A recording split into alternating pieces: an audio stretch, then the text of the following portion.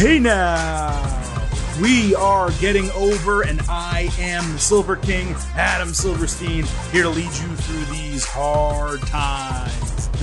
With the latest WWE edition of your favorite professional wrestling podcast. That's right, Getting Over is back once again. We are here to talk all things WWE. We're going to go down everything that happened this week across SmackDown and Raw as WWE continues building for what honestly is shaping up to be a pretty fantastic Royal Rumble card at the end of the month. Now, on today's show, the Silver King, in a rarity, will be riding solo.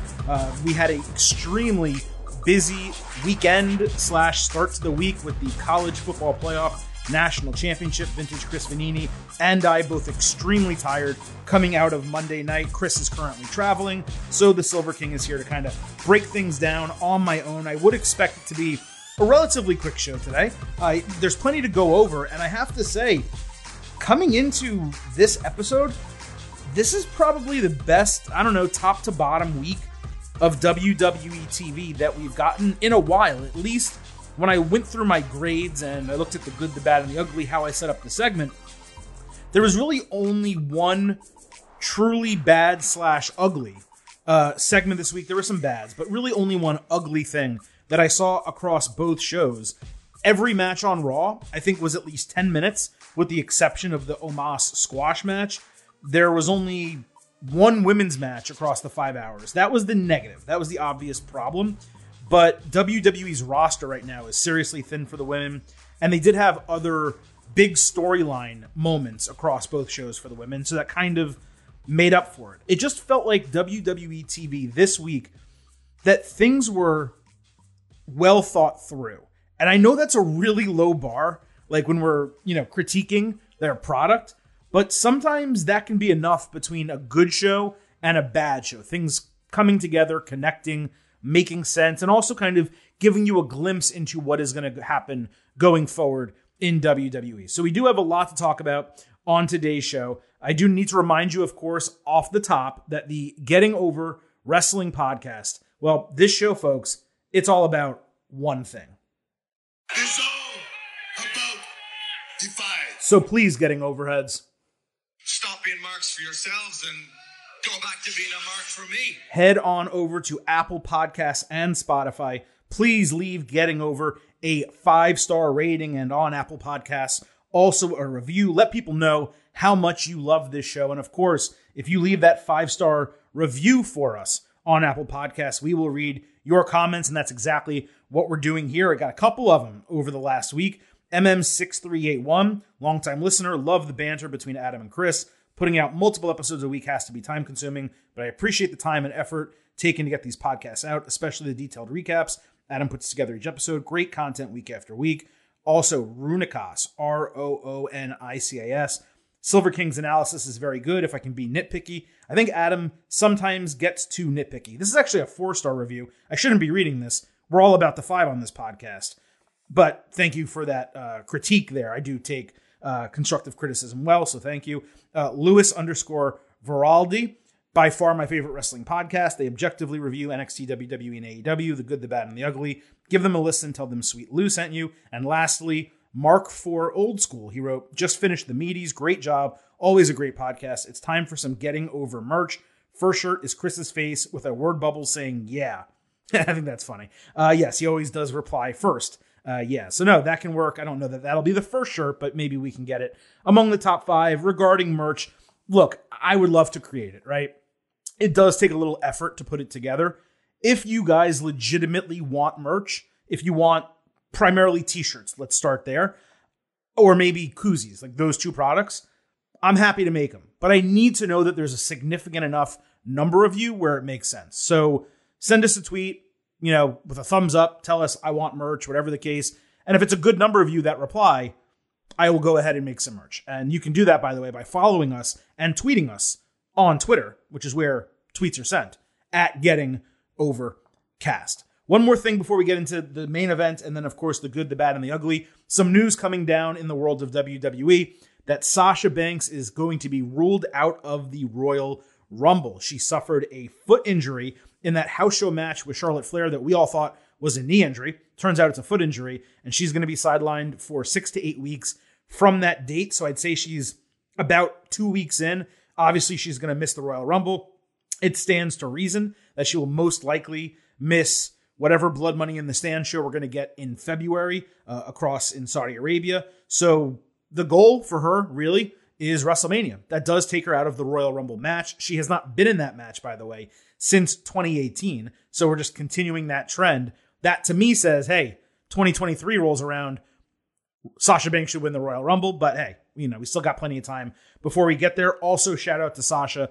Of course, let me first say I hope she gets better soon, and we badly want her, and WWE badly needs her on television. But I also want to give her a shout out because she was in the opening package to the College Football Playoff National Championship between Alabama and Georgia on Monday night. She was the featured person in there. She didn't really have many lines, but she was the one on the video. So pretty cool moment for her. Great to see her get another mainstream type of opportunity like that. And her name was on the screen. It was all pretty cool. And one other, news item really quick before we get into the show. John Cena did some interviews over the past week. He said he is basically questionable for WrestleMania 38. He doesn't know if his schedule is going to allow him to make it, but he did say that he is far from done with WWE and he expects to have plenty more matches going forward in his life. So there you go. Some news updates here at the start of the Getting Over Wrestling podcast. Now let's talk about what actually happened on the shows, SmackDown and Raw, and what could well be ahead for the Royal Rumble and WrestleMania. And we start, as always, folks, by sliding into the main event. So we're going to start with SmackDown, where Roman Reigns opened the show. He wanted acknowledgement, as always. This, by the way, is coming off his COVID-19 positive test. He was able to make the show. He got some face cheers at first. He also got what chants, and that was a weird combination between the two. He said he never wanted to see Brock Lesnar or Paul Heyman again. They entered. Heyman tried to do the intro, but Lesnar instead did it right into Reigns' face. Lesnar then made a title versus title challenge. Reigns said he doesn't do business with people who work with trash like Heyman. Heyman took offense to that, got emotional. Reigns and Lesnar kind of argued over Heyman. Then Reigns hit a Superman punch on Lesnar, and that ended the segment. This was it was okay. If I'm supposed to like a tease for a title versus title match at WrestleMania, which to me means no other main event feuds, or 2 main event matches in night 1, singles title matches where both guys retain and they still fight on night 2, I'm not going to like that. It's not good booking if that's what they decide to do. Pat McAfee even spent time getting excited about it, and it felt forced. It sounded awful to me. This was almost a worst case scenario segment as far as I was concerned, but it is still early, so I'm not going to go crazy about it. We could get title changes at the Royal Rumble. They could book WrestleMania in a way where it's potentially exciting. But I will say, as of right now, I'm extremely pessimistic, and I really do not know how it's going to play out, and that's obviously not a good thing going into a really big show. Adam Pearce and Sonya Deville were backstage. Pearce said he got off the phone with WWE management, who wants Reigns to have a Universal title challenger for the Royal Rumble by the end of SmackDown, and it was up for him to decide that person. Pearce went into Reigns' locker room to tell him that he chose his opponent. Roman didn't want to hear it and said no one on the roster deserved it. Then after the main event match, there was a knock on the door. Seth Rollins entered, cackled, and became obvious as Pearce's choice for the Universal title match. Now, this was incredible. We like, of course, obviously, when WWE keeps its brand separate. The main roster split, it is important. But look, an exception is acceptable in this spot, given their damn champion got COVID and missed a pay-per-view main event of a really big show at day 1. I thought this was a very smart piece of booking if WWE's goal is to get its WrestleMania plans back on track. And by the way, the knock on the door, I tweeted it, so you can go look at our Twitter account at Getting Overcast. It was a great Easter egg because Rollins knocked the Shield theme on the door, which perked Reigns' ears up before Rollins entered. I thought that was really cool. Now, the question is, how does this all play out? Presumably, there's an opportunity for WWE to get itself back on track with what appear to have been its WrestleMania plans. The only way they can do that, though, is if Roman Reigns drops the Universal Championship Seth Rollins beats him. If that happens, then the titles can flip across brands because Rollins would stay on Raw with the Universal Championship and Lesnar would just begin building his feud again with Reigns for now the WWE Championship on the other show. Now, that would have been the case if WWE's plans for day one were to have Lesnar beat Reigns, which it really seems like that was the plan, and Rollins to leave that fatal four-way match as champion. The only difference would be they'd have different belts than they were scheduled to have going into WrestleMania, but that hardly matters. Also, it would be good booking because WWE would do a major title change on 2 consecutive pay-per-views, but with different championships. You know, the question though is, if you're going to do this, how does Reigns lose the title? The guy has been champion for 500 days, and do you really potentially have him just drop it to Rollins at Royal Rumble? And if it's not a simple, clean win, like it certainly could be, and certainly if they did decide to do that, it would dent Reigns' tribal chief, most dominant wrestler in the world persona, they could figure out a way to have Lesnar screw him over, or maybe even Kevin Owens help Seth Rollins screw over Reigns. They could even, if you wanted to take it a step further, they could possibly do that with the hopes of a double turn or a method of turning Reigns' face, because as we've talked about on this podcast, what WWE has needed to do for 5 years with Roman Reigns was turn him heel, make him an awesome heel, and then turn him face. And when you do that, that person gets more over as a face than they ever were before. Kevin Owens is proof of that. When Owens goes heel and generates a lot of heat, and then you turn him back face, the face pops are massive.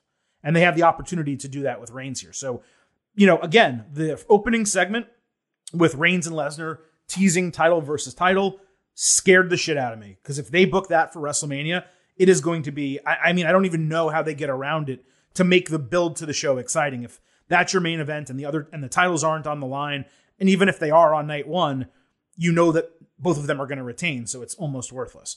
So that made me very pessimistic. But Rollins being chosen as the challenger, it created a sense of optimism. The problem is we are going to need to see it play out at the pay-per-view. The only other option is Reigns beating Rollins and Lashley beating Lesnar. And Lashley possibly beating Lesnar with help of Reigns and maybe the Usos. So it can go both ways. But I think what's more likely potentially in this scenario is Rollins over Reigns. Again, we're weeks away. Let's see how this storyline keeps transpiring. We're going to talk about what happened on Raw with Rollins. But at this point, I'm just telling you what my thought was kind of coming out of SmackDown. I was concerned early, a little bit optimistic later, and now I'm totally in wait and see mode over the next couple of weeks. So on Raw, we had Rollins start hour 2. He ranted about his title shot, and he said few things are sure things, but him beating Reigns is one of them. Big E announced that he's in the Royal Rumble. He got a nice pop. He said he wanted to beat Rollins at day one. That got screwed up. So now he's focused on beating Rollins if he wins the title at WrestleMania and becoming Universal Champion. E then challenged Rollins right away. Rollins at first wasn't for it. Then he accepted. And out of nowhere, we just got a singles match. Big E versus Seth Rollins. The crowd, to my utter shock, was dead for most of this match in Philadelphia, of all places. Big E got them up with a tope spear. He hit 3 belly-to-bellies. Rollins escaped the big ending, countered a Uranagi, and hit a frog splash for a bunch of near falls. Big E got a near fall on a powerbomb, then put Rollins in a stretch muffler. Rollins escaped an avalanche big ending attempt and another one in the ring. E escaped a pedigree. Rollins delivered his rolling elbows and a stomp and rolled E over clean for the win in 18 minutes. Now, this was a damn good match. It's not going to get the credit it deserves because the crowd was so bad. It just sat on its hands for nearly the entire match. And I hate that because these guys worked hard. It was good wrestling. They should have been completely behind Big E, but they just kind of weren't. But this, this is a scenario where I think people are going to freak out, or they're going to expect me to freak out over Big E losing. But this is kind of typical WWE booking. If one person has a title match coming up and another isn't pegged for something immediately, but maybe is a little bit down the line, or if he's pegged, Big E, for a Royal Rumble win, but they feel like, hey, you know what? All he needs to do is win that match. He doesn't necessarily need to have momentum going into the event. Then they had him lose here. I think the bigger problem is that they didn't need to put E in this spot at all. My concern coming out of this is Vince McMahon seeing the lack of crowd reaction in a major city for Big E. And if he did have plans for E to win the Royal Rumble or maybe win the title again at WrestleMania, maybe they're looking at this and they're saying, why are we going to strap the rocket to this guy if the fans aren't going to get behind him? You know, E in this match really should have gotten a big reaction. And normally I would blame WWE for him not, but they're not really to blame here. This isn't the fault of E, not the fault of Rollins or even really WWE, because those guys have both been pushed consistently hard as of late. And yes, E did lose the WWE title, but that doesn't mean that fans should randomly stop rooting for him. That's never been the case with anyone in the past. Or like big, stars, people that really get behind those people. So I went 4 stars and an A- here for the match.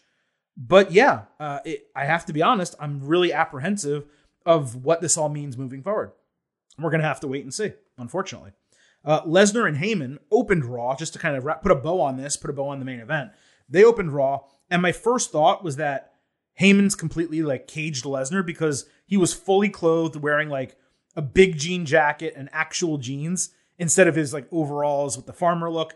I'm half joking, but he did look way more cleaned up than the farmer Brock, Viking Brock that we've gotten over the last couple of weeks/months. Bobby Lashley and MVP watched in gorilla position.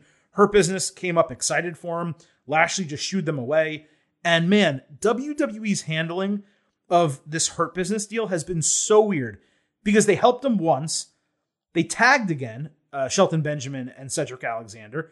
They started going by Hurt Business, but they never actually appeared with Lashley or MVP. It's just so freaking weird. I don't get it. It's like they wanted to bury them twice almost. Anyway, so Heyman did the intro. Lesnar got face cheers with a really big Philly crowd pop. Lashley got in his grill and said Lesnar's been ducking him for 20 years. Lesnar said he's been busy winning titles in WWE and UFC, which he did not name. He said he didn't recognize Lashley at all until he saw him at day one. If he had met Lashley before, he'd already have beaten him, and this wouldn't even be a conversation. Lesnar told a knock-knock joke that ended with Bobby Who as the punchline. The crowd popped. I popped. I thought it was hysterical. And then he called Lashley a Brock Lesnar wannabe.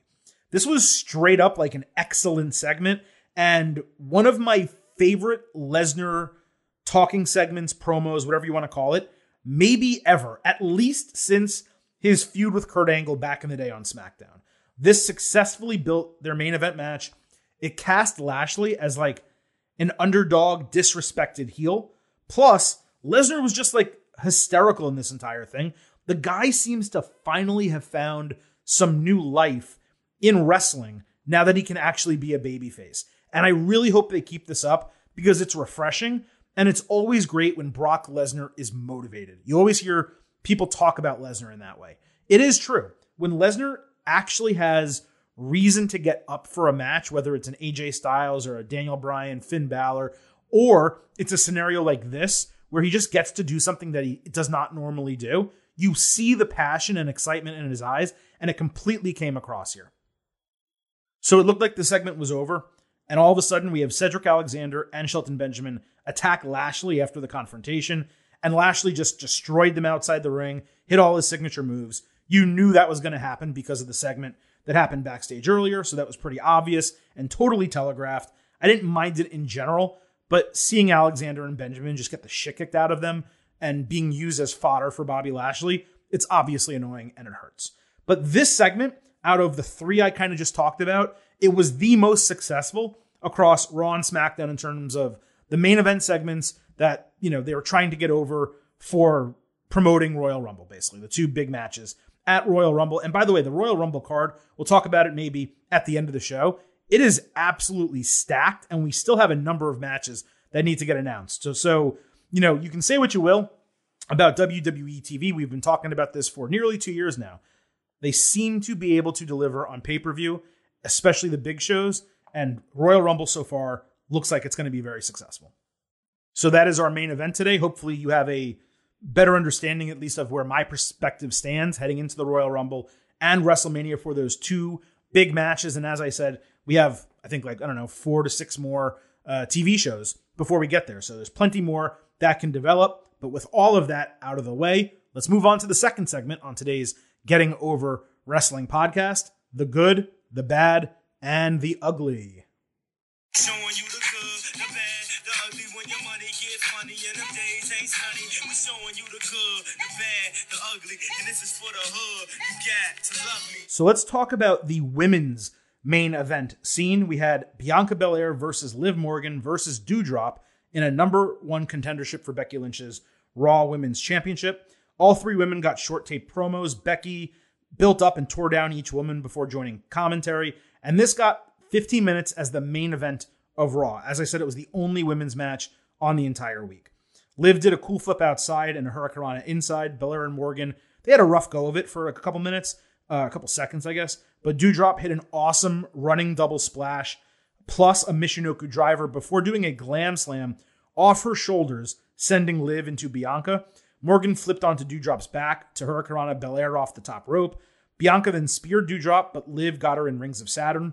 Belair powered out after a few minutes, but Liv caught her with a swinging codebreaker and Doudrop with a regular codebreaker.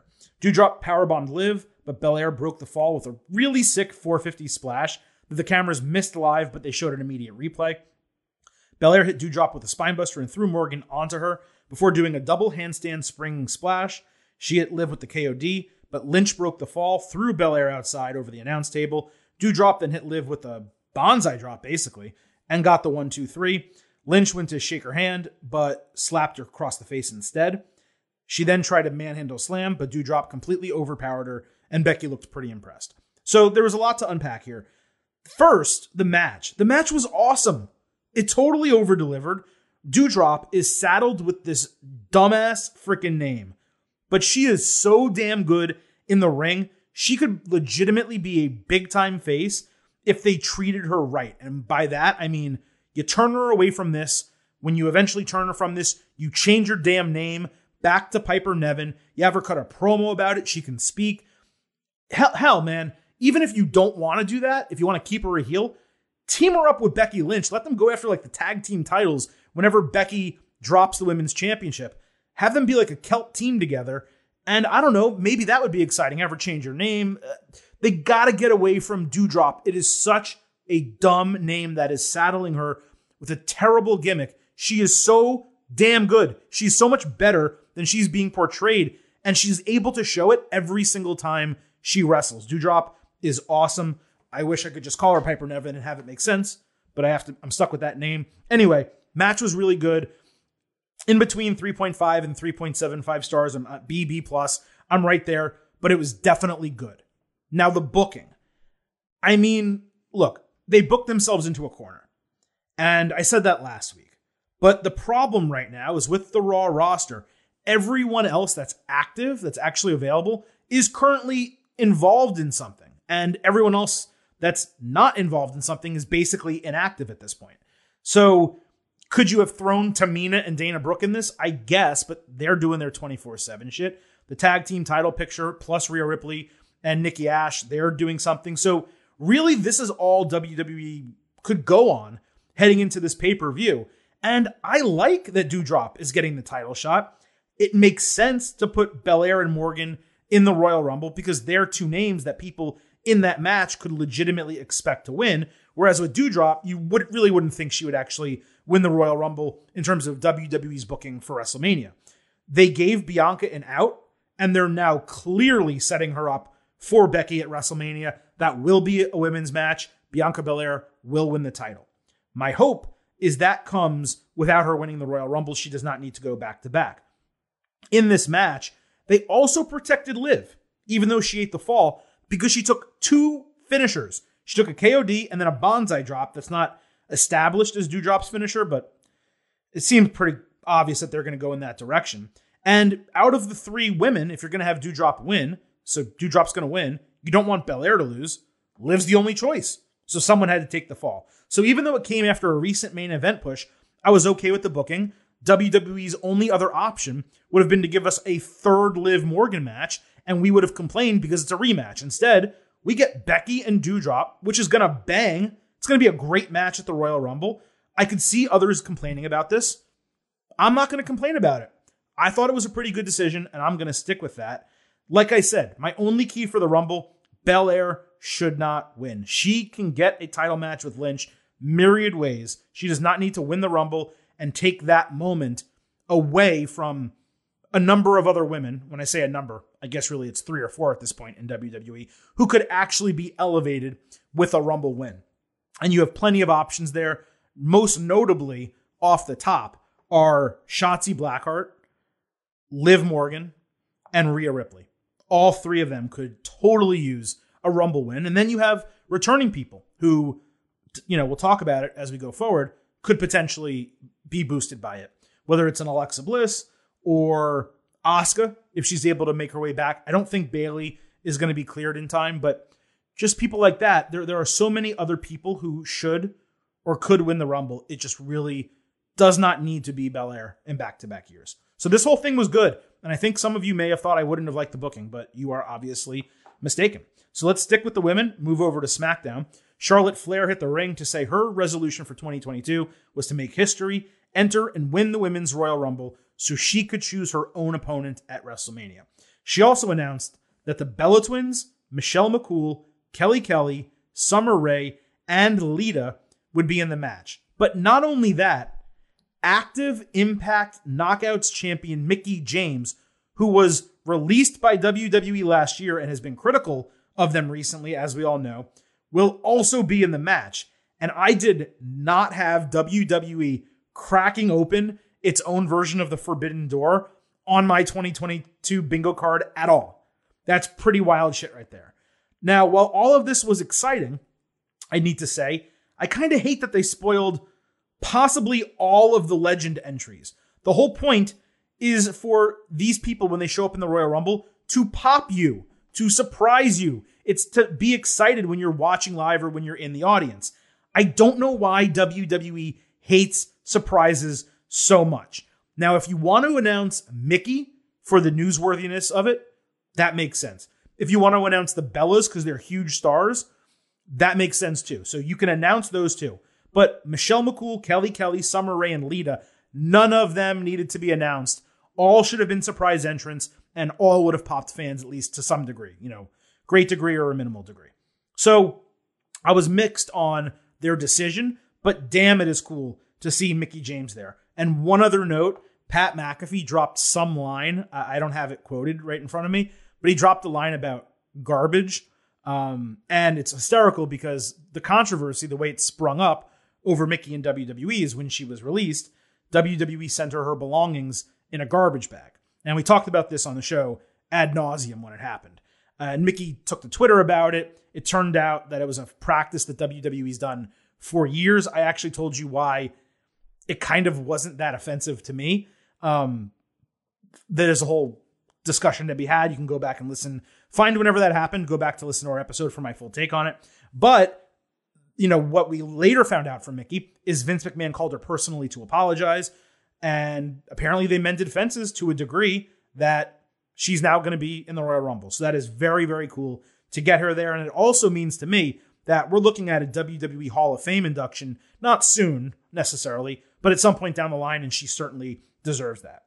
Naomi came out to challenge Charlotte for the title. Flair said she's done nothing at all to deserve an opportunity, which is completely true. Naomi had no answer, so she just slapped Flair. And then she got an immediate Champions Contenders match.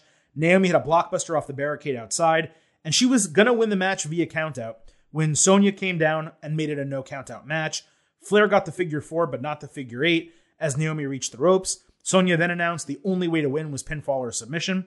Charlotte did her terrible double moonsault, backdropped Naomi off the top rope before hitting natural selection for the 1-2-3, and then Sonya taunted Naomi after the bell. So there was some really good work. There was also some really sloppy work here. Even with the stipulation changes, Flair never cheated, and she won clean. They got plenty of time. They put on a decent match, plus the extended Naomi and Deville feud. My biggest issue with everything was announcing the legends ahead of time.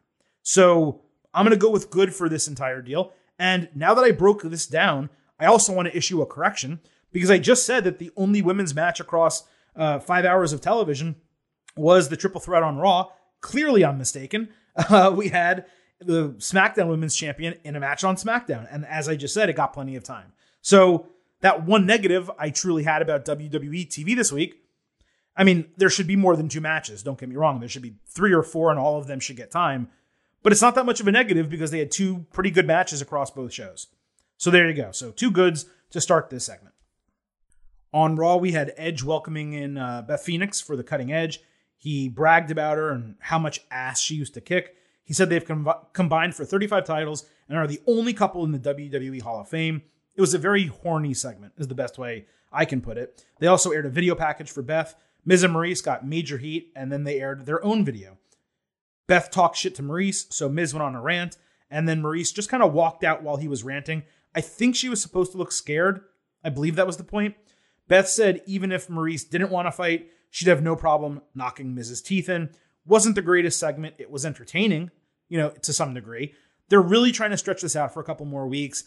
I'd just like the heels to get over at some point. If you're going to keep doing this on TV, it seems like Edge and Beth Phoenix are winning every single segment against them to the point where when you get into the match, it's just like, it's more obvious than it already would be that the faces are going to win. Now, again, there could be a scenario where the heels cheat, Miz and Maurice win, and somehow there's another match at WrestleMania. I just really cannot believe that they're going to do that. I think it's a total steamroll situation for Edge and Phoenix right now. I'm going to go with a good just because, again, sometimes with our limited grading here, we have 3 categories, good, bad, and ugly. 2 of them are negative. This wasn't bad.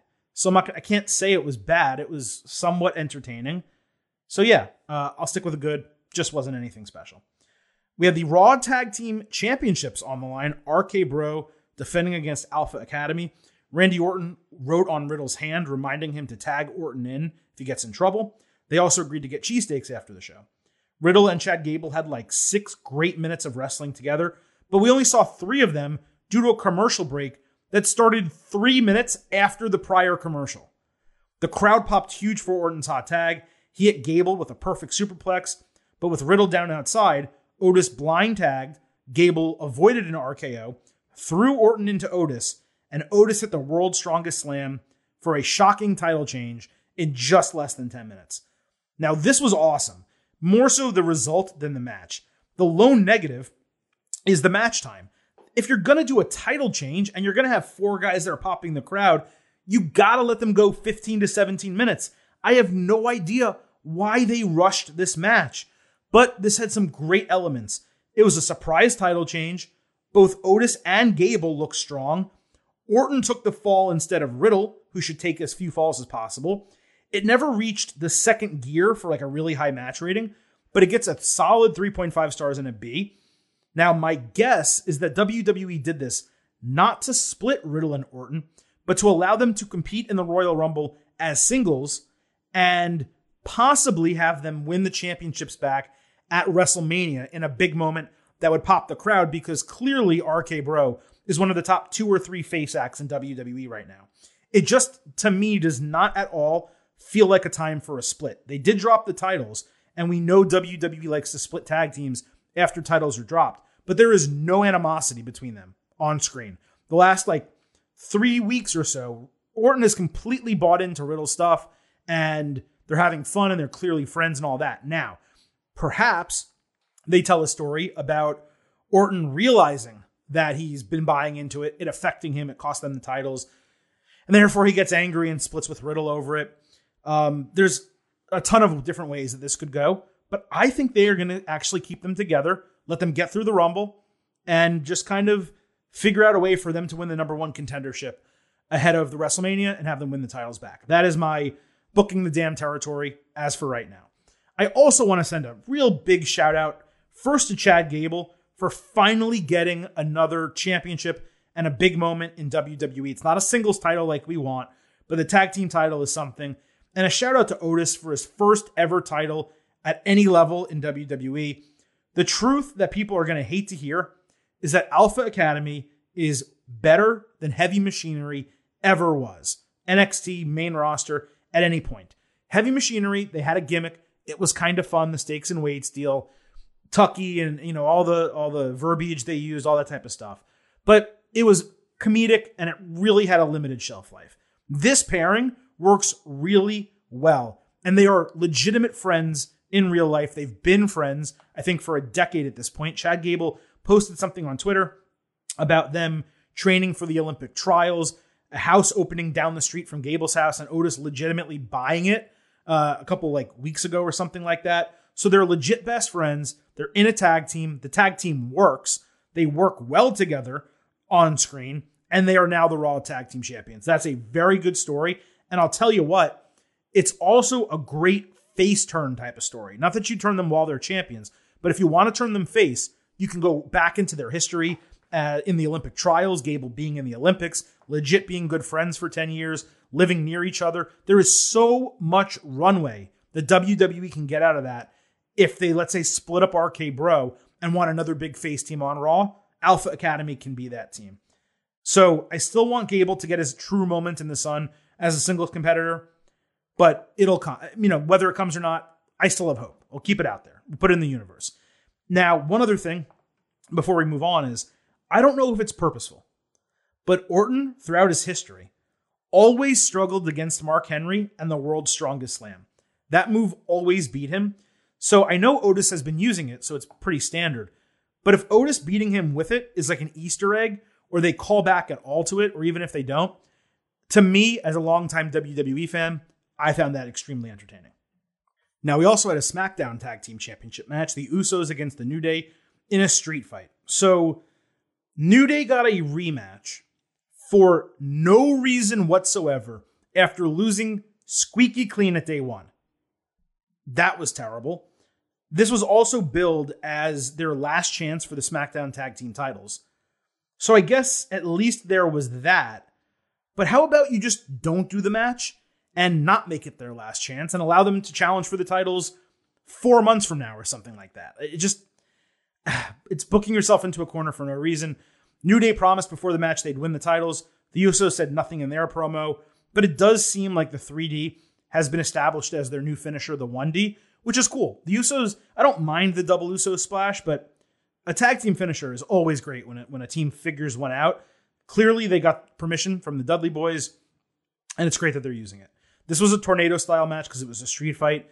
Kofi Kingston did a trust fall at the bell. They all fought at the entrance. Xavier Woods got a step-through tornado DDT, but ate a pop-up Samoan drop. The Usos hit both New Day members with steel steps, even bringing them into the crowd, which I've never seen before. Woods wore a Spartan helmet as Kofi used a chest shield as a weapon. Fans chanted for tables, so New Day got one. They all traded super kicks. Jay ate Trouble in Paradise, but Jimmy broke the fall. Kofi took stereo super kicks and then a 1D through the table as the Usos retained the titles. It was an entertaining match, but the comedy stuff was kind of stupid. It was nowhere in the same universe as good as their match at day one. And again, there was no reason for this match to happen at all. But it was nice to see the 1D get put over. I went 3.25 stars and a B. Maybe it should have been a B-. Whatever. It was good. Alexa Bliss was in a psychiatrist's office with the exact same character that she left with. The doctor said she's made strides over the last few weeks, but tested her with a video of Lily being torn apart by Charlotte Flair. So Bliss grabbed a pitcher, poured a glass of water until it overflowed, then threw the pitcher against the wall and just tossed everything in the office. I mean, it was pretty terrible. Maybe there's a surprise twist or some type of ending to this that's just going to, go against our expectations. But I don't know. This seemed like nonsensical garbage to me. 0.0. And if their idea of bringing up this Lily feud is to have Bliss win the Royal Rumble, challenge Charlotte Flair, and then do this gimmick at WrestleMania with Lily coming back, and I mean, it would be worse. 0.0, Mr. Blutarski. We would literally just have to mark it 0. Mark it 0. You can yourself too. I'm not 1,000% against Bliss coming back with some form of the character she had when she left. But to this degree, without any changes, all these months off, that's creative bankruptcy. And we know WWE has that plenty of times. You have all this time to switch her character or give her an interesting storyline, do something different with her. And you literally just bring her back exactly where she left after you've already fired Bray Wyatt in a scenario where no one likes this character anymore. It hasn't really hit. And it was involved in some of the worst booking that WWE had in 2021. But sure, let's not change a single thing. Again, maybe something happens with the psychiatrist over the next few weeks, and when she does come back, she's different. As of right now, it is ugly, no doubt about it. AJ Styles fought Austin Theory. Backstage, Theory said his goal was to impress Vince McMahon, who told him not to screw this up. We did not see Vince on the show. Theory hit a rolling dropkick and a neckbreaker over his knee, but Styles got up on him, and he was preparing for a phenomenal forearm. That's when Grayson Waller, who's fighting Styles Tuesday night on NXT, took him out for a DQ. Theory took a selfie, then Styles got over on Waller. Waller cut a solid, really quick promo backstage. The match went 7 minutes. It was fine. I would have preferred an attack leading to a Theory pinfall, or Styles overcoming an attack for the win instead of a DQ. Also, I thought Theory was supposed to be fighting Finn Balor, who, by the way, is really conspicuous by his absence right now.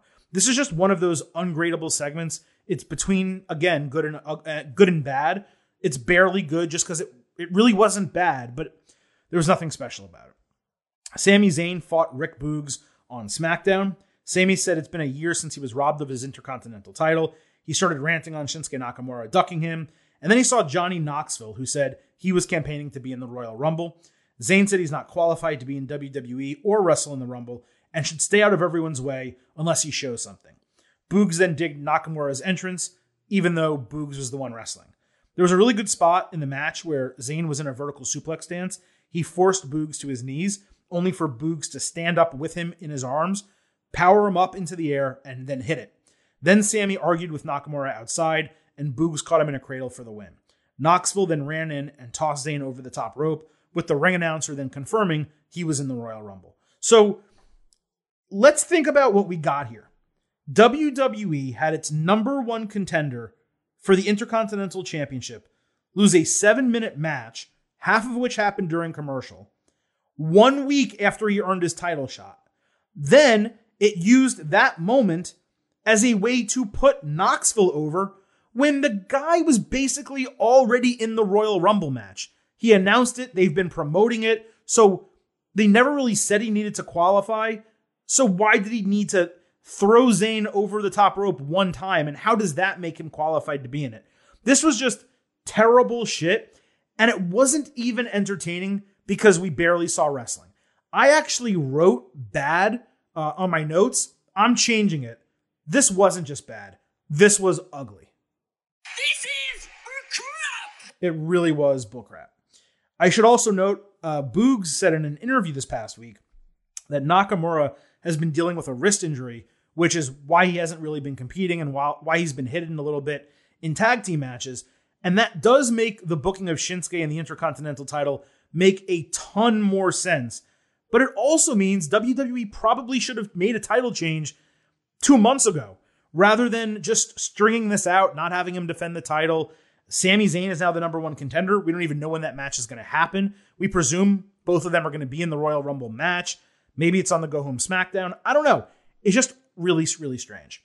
On Raw, we had Damian Priest and the Street Profits against Apollo Crews and the Dirty Dogs. The Faces had a conversation, making sure they were on the same page. It was clunky. The crowd was surprisingly dead for this, considering the Profits were in the match. And they had some really good spots too, but the crowd just never perked up. Angelo Dawkins had a good hot tag. Commander Aziz distracted Priest outside. So Crews caught him with a kick, and then Montez Ford hit a huge tope to take them out. Dawkins avoided Robert Roode inside, but Dolph Ziggler caught him with a zigzag to win the match in 10 minutes. This was perfectly fine. It's silly that it got the same amount of time as a tag team title change. Like, this is the type of match that you cut down the time and you give it to the tag team match. That one should have been longer. This one was just right. It was more of a time filler than anything else, but it also showed WWE's struggles to make fans care about anyone that's not one of the top 2 or 3 things being featured on a show at any given time. Still, there was nothing bad about it, so by default, it was good. Super Brutality on Raw hit the ring for an announcement. Nikki Ash made an official challenge for the women's tag team titles, but that made Rhea Ripley upset because she thought they were announcing that they were going to be in the Royal Rumble. When Ripley tried to talk, Nikki kept interrupting her. Ripley said they should split. Nikki took offense and said she did Ripley a favor by being in a tag team with her. Nikki was basically acting like an asshole the entire time, and Ripley was clearly the face. Ripley offered her hand to end their partnership amicably, but Nikki wanted to hear that Ripley actually believed in her, and if she did, she said, okay, we can split up. So she said she believed in her. They hugged. Ripley kissed her on the head.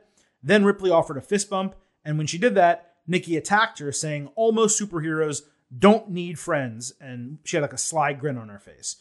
Okay, so you're probably going to think that I'm going to tear this apart. I may surprise you just a bit, because there's two different parts to this. There's the booking of it, and then there's the execution of it. The booking I actually enjoyed. It subverted our expectations from what's happened over the last few weeks. They also got a ton of time in the ring to tell the story, and it creates a scenario where Ripley not only has an interim feud, but is perhaps now on track to be a favorite again in the Royal Rumble. And those are all positives. The problem was the execution. Neither Ripley nor Nikki are great on the mic, at least when Ripley is doing scripted shit. So the execution of it was rough. It took a long time and it was pretty boring. But I'm always honest. And I really didn't mind the booking itself. So the story gets a good, the execution gets a bad, but I do leave with slightly more hope for both of them than I have had in months, where they've just been in this tag team. It hasn't really worked, back and forth with the tag team titles. For both of them to have a clear direction now, and for WWE, who knows, man? Maybe they're moving away from the women's tag team titles because there's only one women's tag team on the main roster. It's the champions, and no one else is teamed up right now. So maybe they're moving away from the titles. Maybe they're going to forget about them. I don't know. But for Ripley, it's a very positive development. And I think for Nikki, there's a chance it gets her out of this character, and that would be a positive as well. So, again, good for the booking, bad for the execution. Happy Talk was held with Madcap Moss entering with a flaccid sword while dressed to mock Drew McIntyre. Moss actually had a halfway decent Scottish accent. I got to give him a little credit. The impression was the best thing that these guys have done yet. The segment, though, it's pretty unfunny as usual. The Viking Raiders then fought the Happy Boys, which is just what I'm calling them. Moss beat Eric with the punchline, which is a simple neck breaker, in a few minutes. It looked like they were building the Raiders back up, and now they just have them lose to the Happy Boys. But hey, Moss got the win instead of Corbin. Corbin, I thought, was being set up for McIntyre. The whole thing is nonsensical. Hated it. Worst match on WWE TV this week, and an easy decision for bad. And then lastly here, Reggie bought Dana Brooke some cheesesteaks, and then they got a sense that they were about to be attacked. Tamina again got upset at R-Truth and Akira Tozawa. Same thing every week. Reggie ran into Omos, who choked them until Dana yelled. Omos said to watch his match because he'll beat Reggie's ass worse next week. So we had Omos against a jobber. The skinny, tiny dude didn't even get a name. Omos murdered him. He won with a lifted chokeslam. This actually lasted way too long, this squash match. I know Omos was like toying with the guy, but still, squashes are good for giants. This wasn't done well. Omos has size. He has presence. That stuff is impressive. He does not have the in-ring skill, and he doesn't seem to have the personality. I just do not think this is going to work, so I have to go with bad here as well. Again, the Viking Raiders Happy Boys match was the worst match. This was the shortest match of the week. Neither of them were worth being on television. They're just things that did not need to happen, especially the way that they transpired. So that's really it for the good, the bad, and the ugly. But I did promise we would do a very quick Royal Rumble preview. And I just want to run down this card because I am pretty impressed with how they've built it so far. So you have Edge and Beth Phoenix against The Miz and Maurice, which is a cool, nostalgia type of match. Brock Lesnar versus Bobby Lashley for the WWE Championship, first time ever. That's awesome. Roman Reigns versus Seth Rollins for the Universal Championship. Of course, that's awesome. The Men's Royal Rumble match. So far, the entrance, nothing special, but it is a Royal Rumble, and those are usually good. And the Women's Royal Rumble match, where 19 of the 30 women are announced, and there's a ton of women, including Mickie James, and the Bella Twins, already being announced. And it seems like it's going to get Bianca Belair, Liv Morgan, and a couple other, of course, big names from the main roster, maybe fill in the rest of the spots from NXT. So right now, this card is looking pretty stacked. They have the ability to add maybe Sami Zayn and Shinsuke Nakamura for the Intercontinental title to it. And there could be, a tag team title match, or, maybe Damian Priest gets a match on the kickoff show and then is in the Rumble. Charlotte Flair clearly will not be defending the SmackDown title because she's in the Royal Rumble match. So there's just a lot of really interesting things they can do to fill out this card. But so far, to have 6 matches on the card, because I forgot one. The Raw Women's Championship, Becky Lynch versus Doudrop, in what should be a banger of a Women's Championship match. So for 6 matches on the card, there's only really space for 1 or 2 more because the Royal Rumbles are so long. This is a really good pay-per-view card, or premium live event card, I'm sorry. We have a few weeks, of course, to go. We're going to see what happens, I believe, over the next 2 weeks, I want to say, in terms of television to actually build towards it, plus an additional episode of SmackDown. But it does seem like the Royal Rumble is going to be stacked, and I am excited for that show. So far, so good from WWE. Let's see what happens Friday night on SmackDown, especially with the main event Reigns-Lesnar deal. Do they keep talking title versus title? Does Lesnar even show up on SmackDown? Do they keep them apart? WWE has a lot of stuff to do in a very short period of time. They got to book for the Royal Rumble. They got to build for this Saudi Arabia show like 2 or 3 weeks after that. And then they have a ton of time between that and WrestleMania. So it is going to be extremely interesting to see how things unfold from now through the end of January. Now, as far as things are going to unfold here on the Getting Over Wrestling podcast, we will be back on Thursday with our normal AEW and NXT episodes, so do not miss that. And of course, we will be back next Tuesday talking all things WWE. Before we get out of here, a reminder that the Getting Over Wrestling podcast. So please head on over to Apple Podcasts and Spotify. Leave a 5-star rating for this podcast on Apple. Also leave a review. Let people know how much you love the show. If it's a 5-star review, we will read it live on this podcast. And everyone, do not forget to follow us on Twitter at GettingOverCast. Thank you all for listening. Vintage Chris Bonini will be back maybe Thursday, but definitely on Tuesday for our next WWE show. So just for myself, the Silver King, I'm going to leave you with 3 final words. Bye for now.